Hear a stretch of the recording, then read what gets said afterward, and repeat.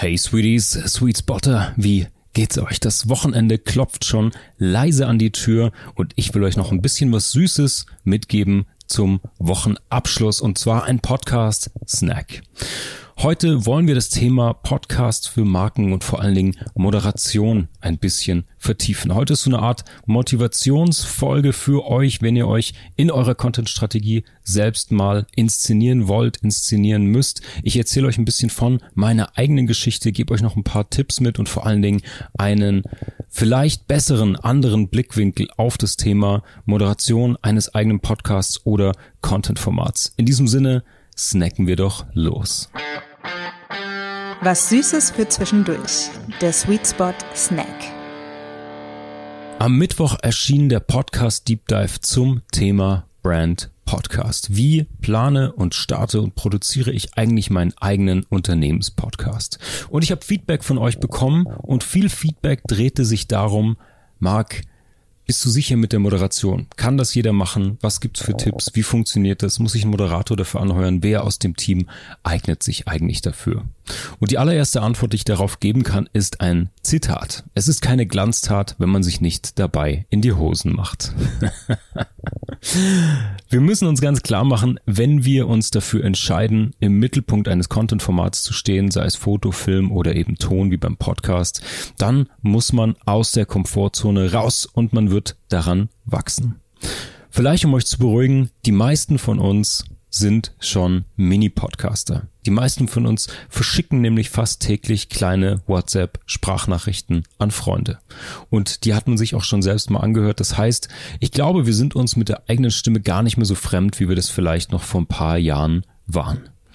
Aber ich will euch abholen und mitnehmen in meine eigene Story, wie ich auch zu diesem Podcast kam, denn ich kann euch so viel sagen, auch wenn ich ein bisschen Erfahrung hatte mit Bühne und Moderation oder zumindest auf der Bühne stehen und Sachen erzählen, am Anfang meiner beruflichen Laufbahn habe ich die Zähne nicht auseinanderbekommen. Und wenn ich das damals verschüchtert hinbekommen habe, irgendwann zu überwinden, dann schafft ihr das mit Sicherheit auch. Ich habe in meiner Jugend ein bisschen Schultheater gemacht und Musik gemacht eine ganze Zeit lang und da sammelt man natürlich Bühnenerfahrung. Aber der Unterschied ist immer, dass man sich da in einem Kontext von anderen, in einer ganzen Gruppe aufhält. Ich erinnere mich, ein Schlüsselereignis dafür war, dass ich immer in Bands gespielt habe. Mal in der ersten Reihe, mal in der zweiten Reihe. Aber man war immer sozusagen ein Team. Und gemeinsam war man dann immer stark und konnte über Applaus oder eben auch Buhrufen immer drüber stehen sozusagen. Und ich habe mein Abitur dann in einer praktischen Musikprüfung gemacht und plötzlich war alles anders. Und plötzlich saß ich da, schlotternd mit weichen Knien vor 4 Prüfern mit einer Akustikgitarre unterm Arm. Statt hochgejazzt mit einer ganzen Band im Rücken und einem dicken Verstärker und Effekten. Und ja, ich war völlig aufgelöst, völlig nervös, Hände haben gezittert, ich musste zweimal wieder neu ansetzen, weil ich das Stück nicht mehr wusste und habe es dann natürlich doch geschafft und bestanden. Aber das war so ein erster großer Schritt und ich finde, der ist anschlussfähig, weil jeder von uns spricht, jeder hat schon mal Sprachnachrichten verschickt, Happy Birthday gesungen, Liebesbriefe vorgelesen oder ins Ohr geflüstert, aber diese Änderung des Kontextes macht uns plötzlich wieder zu Anfängern und wir werden total nervös und vergessen eigentlich das, worauf wir uns sonst verlassen können. Und ähnlich ging es mir im Job. Trotz dem bisschen Bühnenerfahrung und Vorträgen hatte ich meinen ersten Job als Praktikant und dann auch als Designer. Und dann durfte ich mitgehen auf Kundenpräsentationen und dort hat man eben die Entwürfe und Ideen vorgestellt und dann ging es um Feedbackrunden und die Präsentation dessen, was man in der Kreation erarbeitet hat.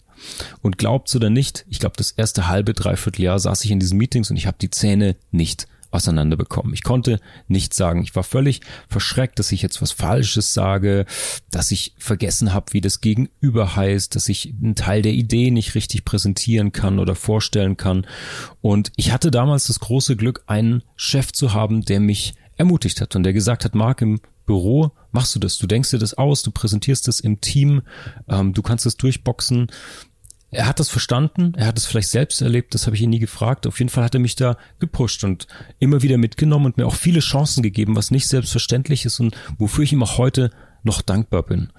Und nach ist das dann gebröckelt und ich habe es hinbekommen und habe präsentiert und mittlerweile natürlich sehr, sehr viele Workshops, Präsentationen oder auch Speaker-Gigs gemacht und so. Und das ist einfach eine Erweiterung der Komfortzone. Aber dieser Schritt, im Nachhinein bin ich da sehr dankbar, weil es ist etwas, was wir für selbstverständlich nehmen, was durch eine Änderung der Situation plötzlich gar nicht mehr selbstverständlich wird und wir es sozusagen neu lernen müssen in einem neuen Kontext. Und das lässt uns vieles bewusster werden und macht es auch wertvoller. Ich glaube, das gibt es in ganz, ganz vielen Kontexten. Das kennt man bestimmt von so trivialen kleinen Sachen, wie wenn man plötzlich für Freunde oder die Eltern der Partnerin oder des Partners kocht oder sowas. Etwas, was man jeden Tag macht und plötzlich tut man es in Anführungsstrichen vor einem Publikum und es wird total besonders. Aber das sind Momente, an denen man wachsen kann und an denen man viel, viel lernen kann.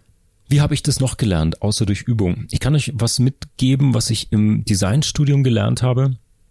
Und zwar, das war Mediendesign, also einmal Foto, Film, Web, Konzeption, Grafikdesign, einmal alle Disziplinen sozusagen durch. Und da wurden wir gezwungen, sage ich mal, auch selbst zum Sujet zu werden. Das heißt, im Fotokurs musste jeder auch mal vor der Kamera stehen. Im Filmkurs hatte man natürlich keine Schauspieler, sondern man musste sich auf die Mitstudierenden verlassen. Und genauso war es auch beim Thema Audioproduktion, was wir auch hatten.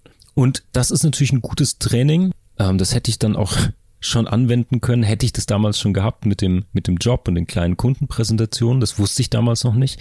Aber so lernt man das praktisch auch auszuhalten und sich selbst auszuhalten. Denn ich kenne das sagen die meisten, auf Fotos, ich gefalle mir nicht. Die eigene Stimme zu hören ist was ganz Seltsames. Ist vielleicht ein erster selbstkritischer, natürlicher Reflex, aber man lernt damit umzugehen, wenn man sich dem einfach aussetzt und diesen eigenen Umgang damit findet. Eine andere Perspektive darauf ist neben dem Aushalten, dass ihr es dann auch hinbekommt, das zu akzeptieren, weil eure Stimme ist ein Werkzeug, das ihr benutzt. Vielleicht bis jetzt unbewusst, aber es lohnt sich darüber nachzudenken und sich damit auseinanderzusetzen, weil es ist ein sehr, sehr powervolles Werkzeug, ein sehr kraftvolles Werkzeug. Denn mit der Stimme regelt ihr extrem viel, sei es in Präsentationen, aber auch im Privatleben, sei es, wenn ihr euch mal durchsetzen müsst oder wenn ihr, wie gesagt, eurem Significant Other etwas ins Ohr flüstert. Das heißt, in jedem Lebensbereich spielt die Präsentation und das Auftreten und das Selbstbild eine immense Rolle. Und wenn ihr das ein bisschen beherrscht, dann könnt ihr da echt viel rausholen.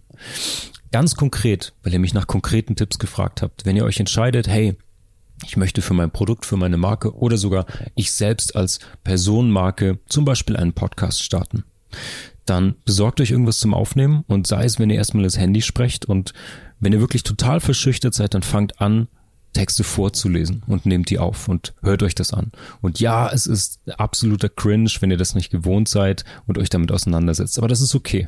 Ihr werdet euch dran gewöhnen und ihr werdet vor allen Dingen die Fehler akzeptieren lernen, die ihr nicht ausräumen könnt und die anderen Betonungs-, Tempo-, Intonationssachen, die ihr verbessern möchtet, die auch einfach lernen zu verbessern.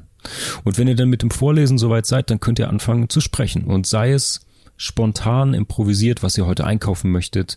Ihr könnt euch überlegen, was ihr kochen möchtet und Schritt für Schritt das einsprechen. Egal was, lernt einfach flüssig zu sprechen, auch wenn dieses rote Licht an ist, auch wenn ihr ein Mikro unterm Kinn habt, dass sich diese Situation natürlich anfühlt. Und dann, wenn ihr natürlich in den Podcast reingeht, falls ihr es noch nicht gehört habt, wie ihr euch darauf vorbereitet, wie ihr Themen findet, wie ihr es produziert, das hört ihr alles im Deep Dive Brand Podcasts, der am Mittwoch erschien.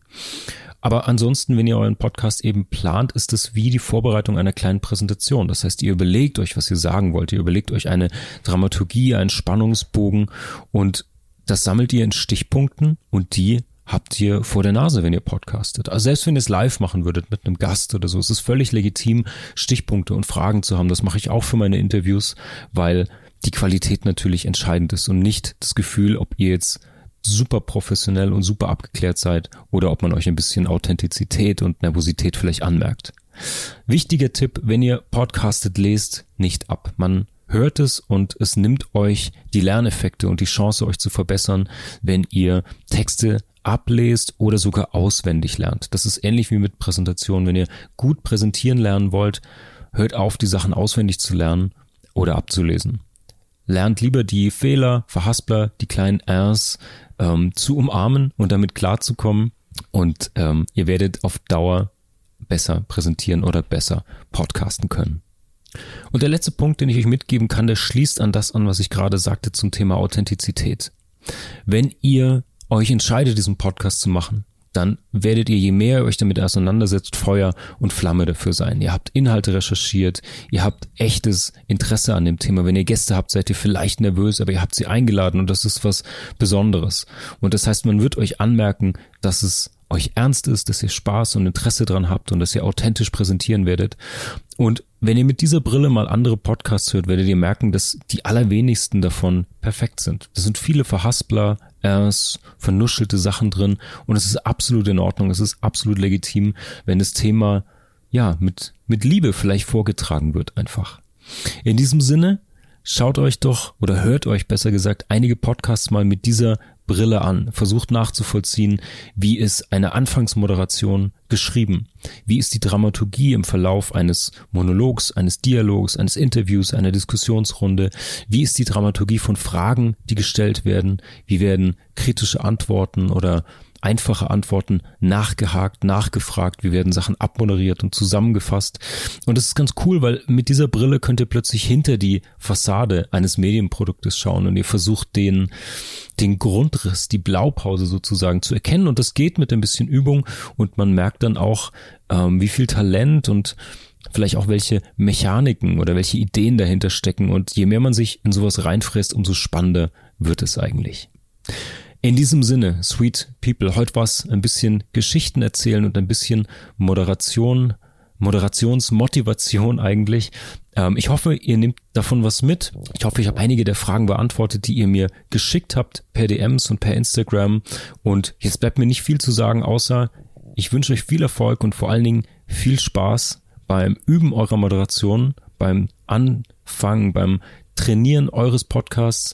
Wenn ihr wirklich einen eigenen Podcast startet, schickt mir total gerne einen Link. Ich bin hochgespannt, was euch hier inspiriert und welche Früchte das sozusagen trägt. Und jetzt bleibt mir eigentlich nur noch zu sagen, ich wünsche euch ein fantastisches und mit Audiovergnügungen gefülltes Wochenende. Wir hören uns am Mittwoch wieder. Dieser Podcast wird produziert vom Sweet Spot Studio. Neue Episoden erscheinen jede Woche auf sweetspot-studio.com und überall, wo es Podcasts gibt.